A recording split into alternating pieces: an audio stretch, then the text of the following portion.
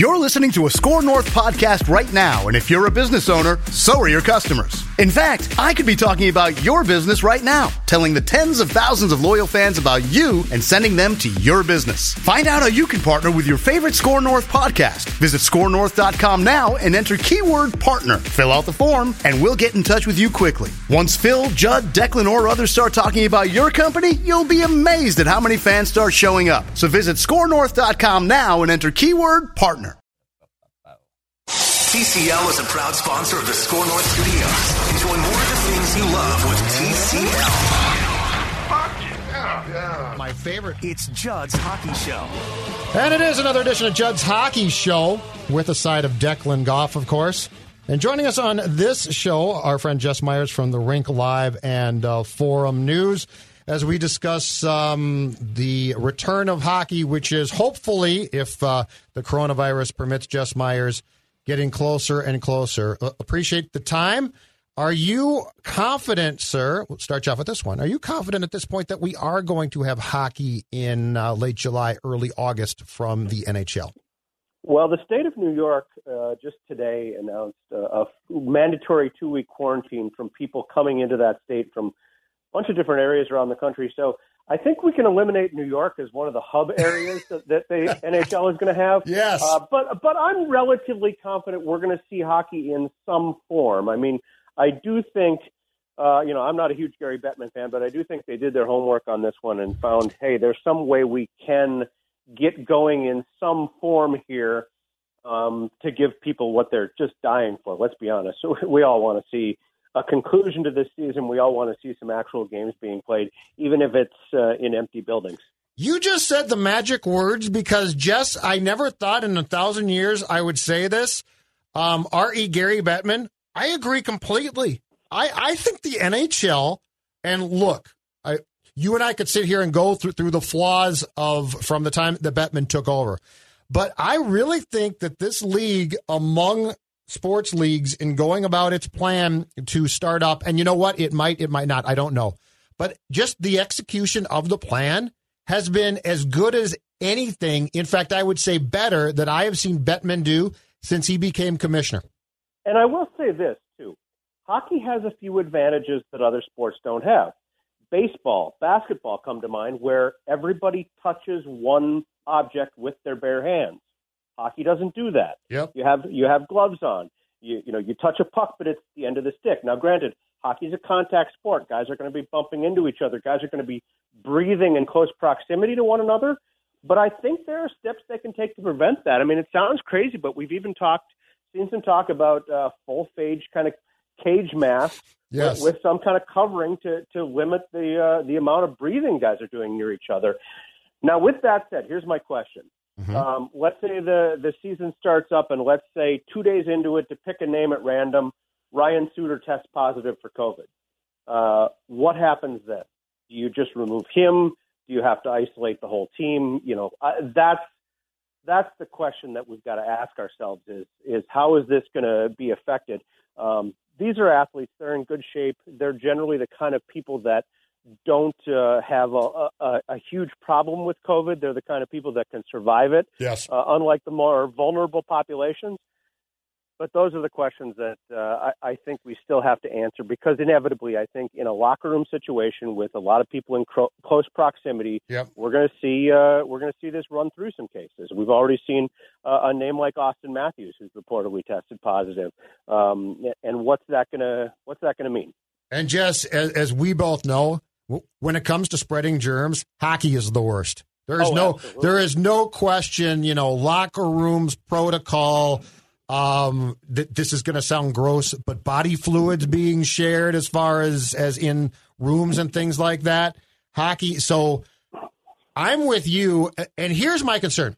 My concern, to your point, is not the players. Because I think, and I'm not positive, I think the players would be okay. My concern, though, is do you have to draw a line on coaches, assistant coaches, and support staff as far as ages go? Because the one thing is, God forbid a coach gets this and does get sick, and you can't assure me that person is not going to die. Yes, absolutely. I'm with you. Look at the, again, I'll pick a name at random. Joel Quenneville is not a young man. Yeah. We've got some coaches who are older folks, and these are the people that are more vulnerable to this. You've got trainers, you've got support staff who are the kind of people that aren't in tip-top physical shape like the players. That's where the concern lies. The other concern that people have brought up, and it's a legitimate concern, what's the ice going to be like if you're playing in Las Vegas in the middle of the summer when it's 107 degrees outside every day? So a lot of question marks, but I do like the fact that we're moving forward, at least that we've got some kind of plan in place to at least return.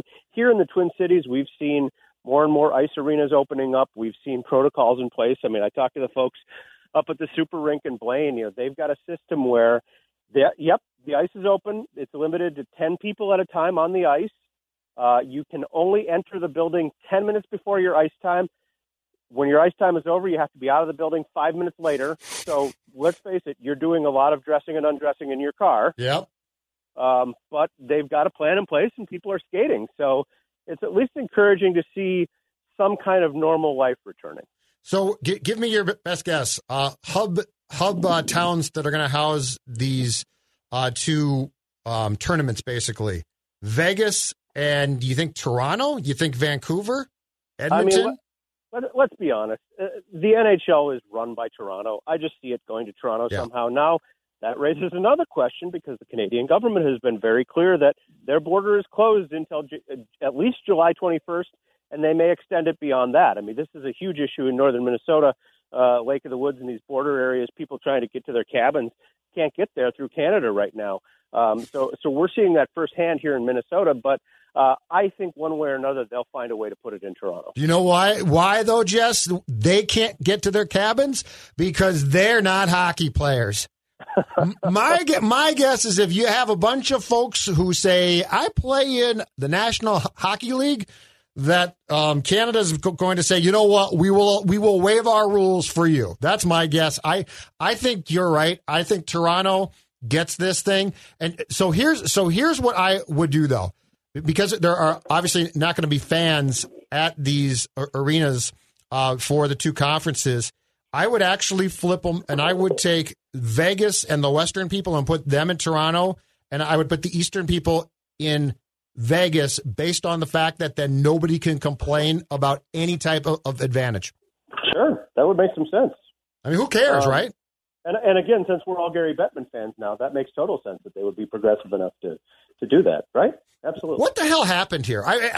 How are two guys who are 50 or so having a conversation about Gary Bettman doing a really good job, and easily the worst commissioner in pro sports now is Rob Manfred, and Gary Bettman is not even close. And let's be honest, you and I kind of came of age hockey-wise when Gary Bettman came on the job, and 2 months later, a franchise in one of the cornerstone hockey markets in America announced it was going to move to Texas, and Gary's reaction was, nothing I can do.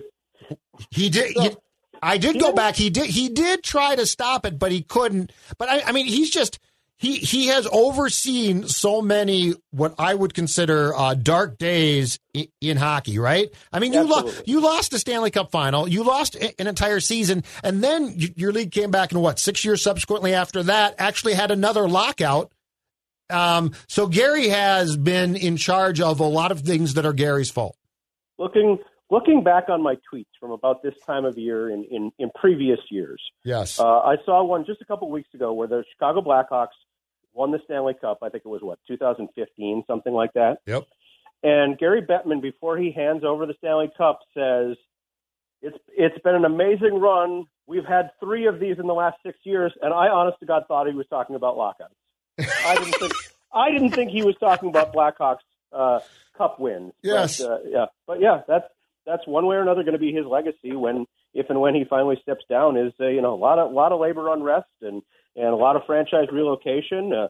He will get credit for the kind of the Sun Belt expansion, which has been with mixed success. Let's be honest. Yep. Some franchises have done pretty well, and then we have places like Arizona and South Florida where they still struggle mightily at the box office. But interesting legacy for a guy who's been there. Let's face it, he's almost been there 30 years now. That's crazy. Jess, what do you think is going to happen with Seattle, who's supposed to enter the fold here? Do you think the expansion draft still happens around a year from now? Do you think they still come into the fold 21-22? What's your gut telling you if Seattle's going to be able to enter on time like we previously thought before COVID hit? I think they're going to enter on time. I just think there's too much money invested right now to put the brakes on that. Now, it's interesting, Declan, that you bring up the expansion draft, because it was 20 years ago this week that the Wild and the Blue Jackets, drafted a whole bunch of cast-offs that made up their first teams, and there was just not much there for them. In sharp contrast to that, we had a couple years ago when Vegas got, for a $500 million expansion fee, Vegas got to put together a team that went to the Stanley Cup Finals that year, their first year in existence. I think we will see some sort of middle ground. I don't think the owners, the other 30 owners, were real happy with seeing, Vegas take some pretty good players off of their teams and make a Stanley Cup final run in their first season. So I think we will see some tweaks to that expansion draft system. That Seattle will have a good team, but I don't think they're going to be a playoff team in year one. I think we may revert to what we more normally think of as an expansion roster. My advice to GMs: don't make 2-for-1 packages to protect some guy, though. That was the problem, right? Including here. It's like, we might lose Charlie Coyle. Oh, my God, no, just take Holla and Tuck, and we'll trade you one of those guys. That was some of the most reactionary, poorly thought out, and it was what? It was the Florida Panthers, I believe, did the same thing. The Wild. Yep. There were like 3 or 4 teams that were like, we can't lose this one player. It's like, no, you'd be better off losing that one player than giving the Golden Knights 2 guys who are going to and did ultimately help them for at least a year, if not more.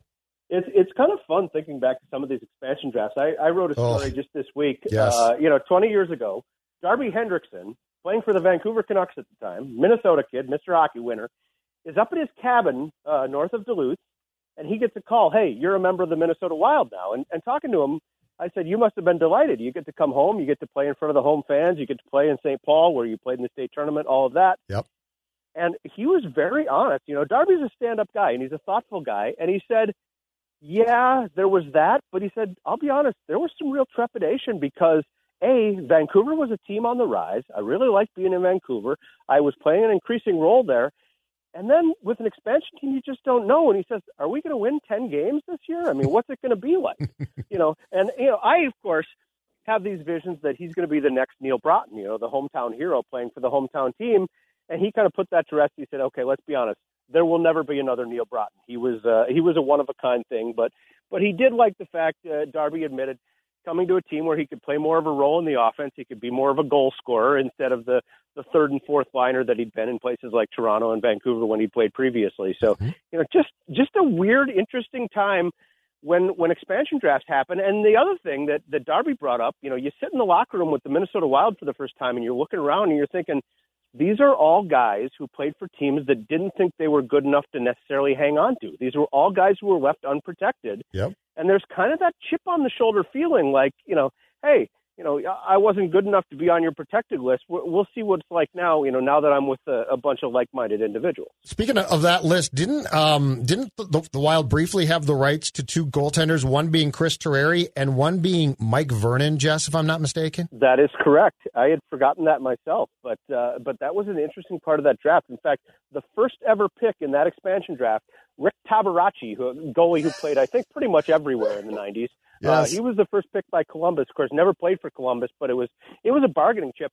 And, going back 20 years, some of the stuff you talk about that happened with the Vegas draft was happening 20 years ago as well. I remember the San Jose Sharks sent the Wild a couple of picks or a couple of prospects, basically with the agreement that we'll give you these guys as long as you leave Evgeny Nabokov alone. You don't draft our prize up-and-coming goalie because we have to protect these 2 guys. We can't protect this hot prospect, but we don't want to lose him, so we'll give you a couple draft picks in return.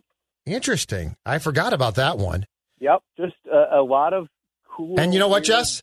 Yeah. To your point, though, if what Darby thought should have been correct, and this is the one thing, and the Wolves and Wild made the same fundamental mistake in their first hire as expansion teams of coaches. I love Jacques, right? I mean, Jacques was a great quote. Jacques was, as far as I could tell, a good guy, and Jacques was a good coach. But the Minnesota Wild, I've always contended for those first few years, instead of in year 3 going to the Western Conference Finals, if their point totals had been something like 22, 30, and 28, and you kept getting high draft picks, I would change that as an expansion team every time instead of basically, and Mussy and Lemaire had the same flaw. They couldn't stand to lose, and they could find a way to win with not great players. And in both cases, teams overachieved, and it was fun as a short-term sugar high burst. I think the way the Ottawa Senators did it when they came in the league in the 90s is the perfect way. Be as horse bleep as possible during your honeymoon period. Okay. Can I give you a 3-word counterpoint to that? Of course. The Atlanta Thrashers. You got to do it right. You got to do it. Yeah, that's true. I just would rather have as bad a team as you will ever see the first 3 years. They got all these high draft picks and just did nothing with them. You're right. And you got to do it right. it worked out good in the end for me because I was a Winnipeg Jets fan, and the Jets are back now. But, I look at a team like Atlanta that tried to do things that way, build slowly, get the draft picks, draft Patrick Stepan, number 1 overall. Goodness knows, he had all those concussion problems and just never seemed to have the health. I mean, they had Ilya Kovalchuk. They had the foundation of a good team, and A, could just never get going on the ice, and B, could never get going, never get a buy-in with the fans in Atlanta, which I still contend, not totally their fault because I think Atlanta is the worst sports town in America, but that's just my opinion. Okay, it's a good point. I still would prefer to take my chances, though, with high draft picks as opposed to being too relevant too quickly. But I will say this, to your point about Atlanta, Georgia, baby. How do you lose not one, but 2 professional teams, and I know that they were both hockey teams, to Western Canada?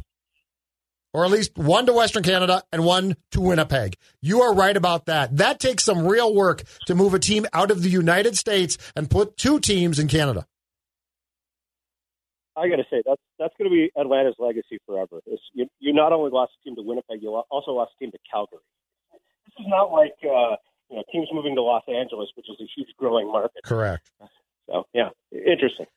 Hey, your pick, if it does begin, Wild Canucks 3 out of 5 qualifying round series, who do you like? As much as I'd like to believe in this Wild team and the fact that they played so well the last dozen games or so of the season under Dean Evison, I just think Vancouver's got too many young weapons. So I'll go with the Canucks in 5. I think it'll be a good series, but they've been through the doldrums in Vancouver, and I think this is really a franchise on the rise again. We all thought they had that window of opportunity 8-9 years ago where they came so close to winning their first Stanley Cup. They had to kind of cut bait on those guys, and I think they're on the upswing now. Jess, what's going on with the Gopher hockey team? I saw they released a hype video this afternoon. Are players going to be allowed to go on the ice? Are there optional captain skates happening right now? What's the latest going on at Mariucci?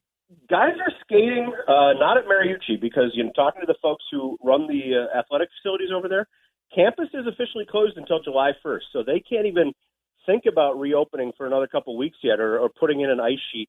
And interestingly enough, I've learned a lot about the ice making process, like how quickly you can get up and running. It's generally about 72 hours, I've learned. So once they get the green light to put ice in either Mariucci or Ritter Arena, 3M Arena at Mariucci, got to be corporate all the time. Damn it, Jess. Yep. Then we'll see that kind of start to get in motion. But, don't kid yourself. Players are out there skating. They're getting ice time at other places. They're getting together.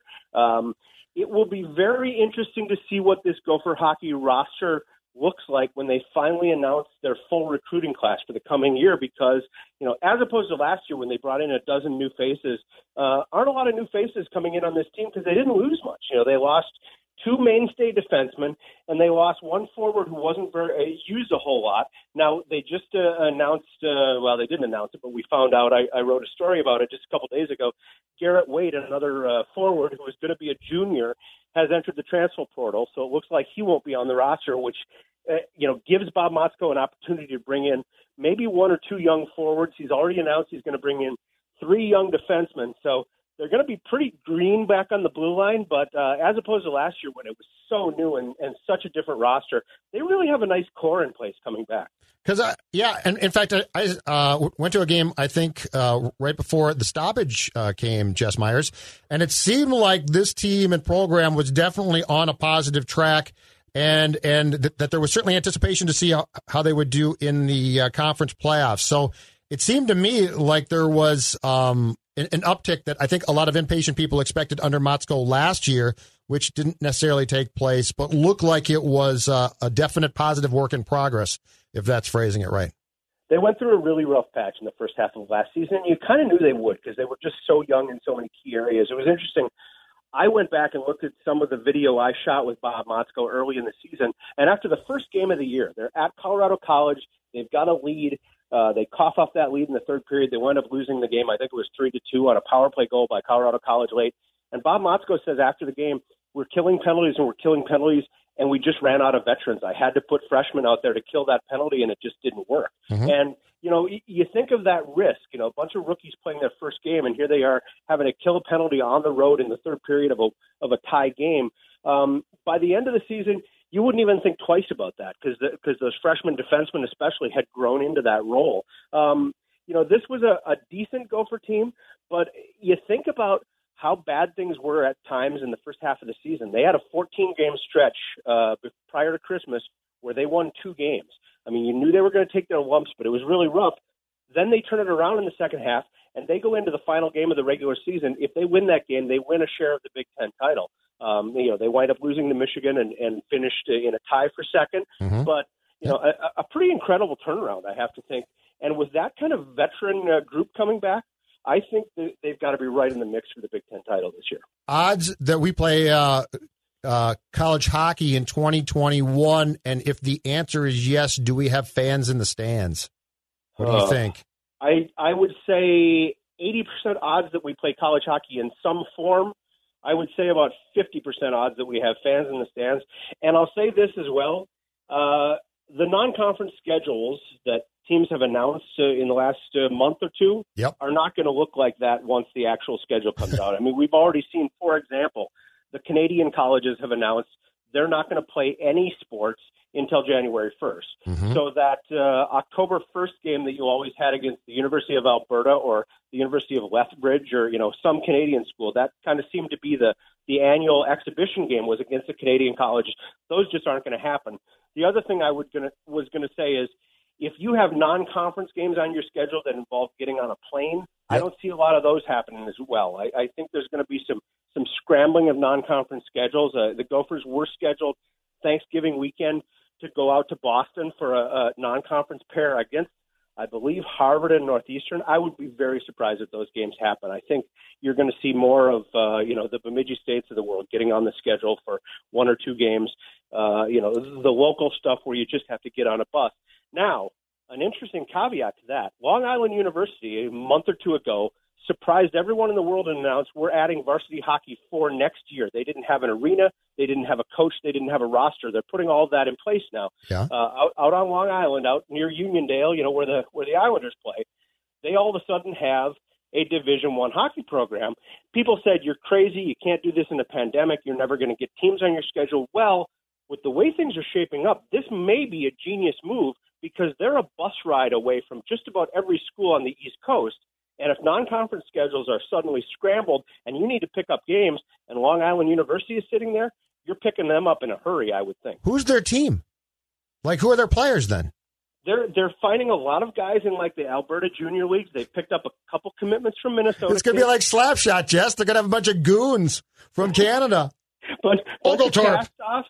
They're going to play at one of the Islanders' practice rinks, which has a couple thousand seats, which is probably perfect for a startup. But, college hockey's delighted. You got a team in the New York City market for the first time in a long time. And again, they're a bus ride away from Boston. They're a bus ride away from all the New York schools. They're a bus ride away from Princeton, and you think of those places. Yep. So the timing could be really good for them.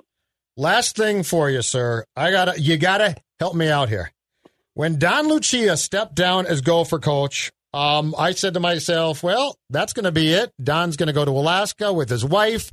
We are never going to hear from Don again. And he'll be very happy about that. How on earth are we talking now about the Don being the commissioner of the CCHA? I am completely confused. Of all the jobs that I would have not predicted him to take, commissioner of any league probably would have been near the top of my list. Let's put it this way. If you look at Don Lucia's resume, he is a perfect guy for this job. He's been on the NCAA hockey tournament committee. He's been a coach at a Division II school, a Division III school, and a Division I school. He's spent a year as an administrator at the University of Minnesota. So resume-wise, he is the perfect person for this job. Now, knowing Don Lucia's personality like you do and I do, you're absolutely right. It doesn't seem like a fit for him because he was never one who looked for the spotlight during his time coaching the Gophers. There was one theory that one of the reasons he left Colorado College, which is a small market where he was the big show in town, to come to the University of Minnesota is because he could be a big fish in a much, much bigger pond and could kind of disappear like he had a tendency to do. So I don't see that part of it, but I will say this. Winters in Alaska are really long. And, I think last winter, that first full winter he spent up in Alaska, and we're not talking Anchorage, which is a city. He's 2.5 hours outside of Anchorage in a small town on the Kenai River, just a beautiful, beautiful setting. He sends me pictures of the salmon they catch literally right in their backyard. But he admitted hopping in the car a few times and driving up to Anchorage to go to college hockey games. I think he really missed it, and at 61 years of age, you think, okay, perfect time to retire and kind of fade off into the sunset. But yep. He's looking for a new challenge, and good for him. I mean, again, resume-wise, they couldn't have hired anybody better. He based here then, or where? He said he's going to spend, Alaska is his home, but he's going to spend most of the winter in their home that they have in the Twin Cities, the place he lived where he was coaching the Gophers. Gotcha. They held on to that because all 4 of his children are in this area now, and I think it's up to 5 grandchildren now. So they spend a fair amount of time in the Twin Cities anyway, visiting with the grandkids and providing some babysitting and all that. So Don said it's going to be just like when he was recruiting. He's going to be hopping in the car, driving to places like Houghton and Marquette and Mankato a lot next winter. Thank you, sir. Great stuff. Much appreciated. Always a pleasure. Talk to you later, Jess. So, Dex, let's go back to what Jess talked about there with us about the expansion draft, and from the perspective of the Seattle team, which, by the way, we're still waiting for them to have a name. You'd like to see that take place here, but I guess they're going to wait till the pandemic is done, which means in about 2025 we're going to get their name. Jess brought up the fact that he thinks that there might be some differences between what Vegas got as far as their very favorable expansion draft a few years back that helped catapult them to the Stanley Cup final, and what's going to happen to Seattle. But Seattle's paying, if I'm not mistaken, $50 million more, $550 as opposed to the $500 that Vegas pays. So they're not going to take a lot of changes because that's a huge sum. How competitive do you think they're going to be off the bat potentially? Because there certainly will be more expectation now. The Golden Knights turn things as far as expectations of expansion teams on its head by what they did a couple of years back. I'm curious, man. I'm curious what that's going to mean for them if Jess is right that the league could come back and be like, hey, we're going to change up the format. So I believe from off the top of my head, it's the 7-3-1, which is the normal format people have used. 7 forwards, 3 defensemen, 1 goaltender. And I know the other option, I believe, is 8 skaters overall and a goaltender. So you can pick how you choose. I don't think anyone did the latter method of that when Vegas came around 3 summers ago. Mm-hmm. But I am curious if they expand that. So what if you go even 8 forwards, 4 defensemen, even 1 extra forward, Judd, and 1 extra defenseman? From the Wild side, that's going to make things a hell of a lot easier. Oh, if I'm Seattle, I would go ape bleep. There's no way. And then, I'm not paying that much to get screwed. Right. And at that point, if you're the Wild, the person you're worried about losing the most is Carson Soucy, Yeah. And then, so he brings up a good point that, all right, where's the medium? All right, so when the Wild and, Blue Jackets came in, for God's sake, Scott Pellerin was the only good guy you got in the expansion draft. Maybe Darby Hendrickson. A bunch of old guys, yeah. And then with Vegas, you saw teams basically doing shady deals and giving up on guys that they would like to protect if there wasn't an expansion draft, but they were forced to because a team was entering the league, and you had to give up someone, and then that team goes to the bleeping Stanley Cup Finals in their first year of existence. Well, they weren't shady. They were just stupid because they panicked. But if I'm Seattle, I am telling Bettman and the boys, you are going to give me, at the very least, what the Golden Knights got, because I'm not paying $50 million more to get screwed.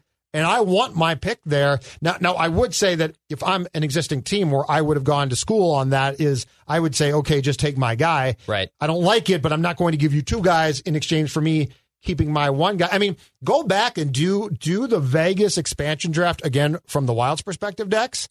And, okay, let's say you lose Charlie Coyle. Yeah. Okay. Or even if it was just Eric Haula. Just Eric Haula. Yeah, okay. Okay. Yeah. But then too bad. Yeah, you literally sweetened the pot and gave up your what at the time was your best prospect, your best NHL ready prospect, in Alex Tuch. Yes. Who was just log jammed because there was no place to put him in the lineup. So I'm with you. I'm curious if the league, like Jess is saying, can the league come back and say that? And then the subsequent move is, does Seattle say, well, then give us back like $200 of the $560 million you paid to get into the league? Well, that might be. And here's another. So I'm going to throw at you a scenario that's not going to happen to make it very clear. Okay. But I think it's at least worth a conversation and a thought. We are in the midst of a pandemic that is globally ruining a lot of things business-wise, right? Pro sports are not going to come back as the norm as far as every team in every league. I think if I have a football team, I'm probably in good shape. Yep. I think if I have a baseball team, yeah, okay. I think. Don't know for sure, I think. Basketball. But anyway, my point being is, here's a thought that I would be dismissed out of hand, but I think is a decent thought.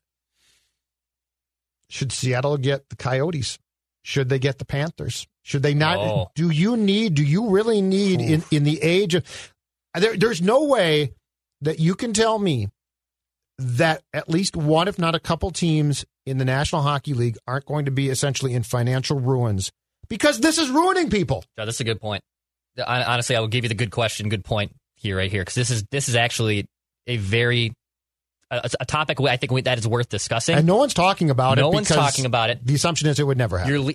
Not just your league, leagues, organizations, companies, and we've even experienced it, are bleeding. Absolutely. So would it be more wise to put Arizona in Seattle? But then my counterpart is, if Seattle's buying in to come into the league and they're essentially giving you free money, is that more of incentive? I'm not an economist. It'd be a mess. It'd be a mess. Okay. No, you're right about that. Yeah. So you bring up an excellent point. It might make more sense to take Arizona and move them out, or take Florida and move them out. Man, I'm curious now. But if they are going to be, let's say the Panthers or Coyotes, let's say the Coyotes, because they've just been basically a franchise train wreck for a long time. Yeah. If they're about to fold and I got to move them, do I really want to then bring in an expansion team? And they will, because of what you said. The expansion money of $550 million is too much. Bettman has done a good job here. There's no way that Gary Bettman is going to find God, though, and be like, you know what, I really care about sports. So that being said, though, I don't see any way that you're not going to have two or three teams, Dex, in dire financial straits. And I'm not even blaming them. But, if you weren't drawing or you were struggling before this, how are you going to be doing now? And there is no way that we're going to come back, which is going to be slowly but surely. There's no way that we're going to come back and I can snap my fingers and everyone's buying tickets again, right? And every network is investing again. If it's the National Football League, okay, they're probably fine. Right. But across the board, the sports that we follow closest, I'm sorry, not every one of those leagues is going to be fine. And so it strikes me in the Seattle case that Seattle was a prime territory to move to and to bail out a team, that now you're basically eliminating that. And previous to the pandemic, I thought that was potentially, and talked about this, a mistake. But now I'm almost certain it is a mistake. So we'll see. So closing right here, Forbes they released their, most valuable hockey franchises in December of this last year. So these are the bottom five. Some of these I can totally see, and some of these there's just no way in hell this would happen. The bottom five up, so from 31 up, Arizona, Florida, Columbus, Buffalo, Winnipeg. I can tell you right now, Winnipeg ain't going anywhere. Columbus isn't going anywhere. And Buffalo's not. I don't think I think would. Buffalo's not. They're a mess, but I don't think they'd move. Yeah, their ownership is nuts, but I would be... I'd be shocked if they move. So I would say Arizona, and then also at 26, one above, Ottawa. But I don't think Hockey in Canada, they're not going to move. They're a mess. That's a good one. But Ottawa could go. So, yeah, I wouldn't be shocked at all. If the Senators don't get a building downtown, they're in big trouble.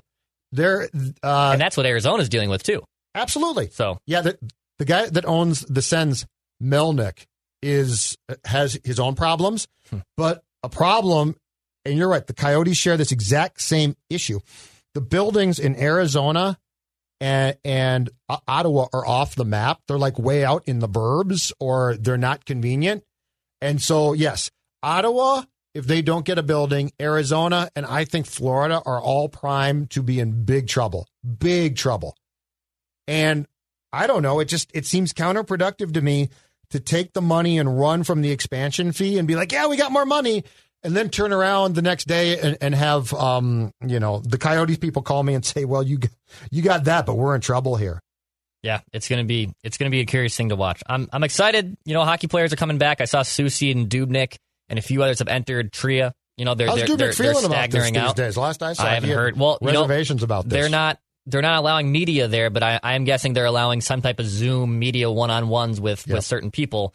I'm curious how they feel, but I know they're staggering out these entries. But then also it's like, are you eventually going to have 22 people on the ice? I don't know. Oh, there's a lot of questions there. Well, hockey to me, as far as COVID-19 goes, Declan, I don't get it. Like, I don't get how it's going to, and look, I'll watch, but how is it going to work? Teammates... Golf share problems. Golf is pulling out. Yes. The least contact sport imaginable. So how are you going to do this? It's a great question. And the only sport I've seen so far that I think clearly does not give a damn is football. Right. The National Football League is just like, screw you, we'll play. But hockey, so what happens the first time? And Declan, you know as well as I do, if the Minnesota Wild, if one player gets this, 5 players are going to have it, right? 6 players, 8, 10 players. And at that point in time, do you have them forfeit the series, forfeit games? Do you keep playing? Do you stop? I don't get what you're going to do. Do you not care? Because you have to care, I would think. Like, you got to shut them down until they don't test positive. But yeah, there's a lot of things here. There's a lot of so I think in the case of basketball and hockey, at least, they're hoping to fulfill their TV contracts for 2019-20 to get that last bit of juice, which is, I'm sure, lots of cash. Yeah. But I don't know if it's realistic that they're going to do it. And is basketball going to work in Florida, which is a cesspool right now? Yeah, I understand it's quarantined, but there are going to be people who aren't quarantined going in and out, and it's a mess. They're going to bail.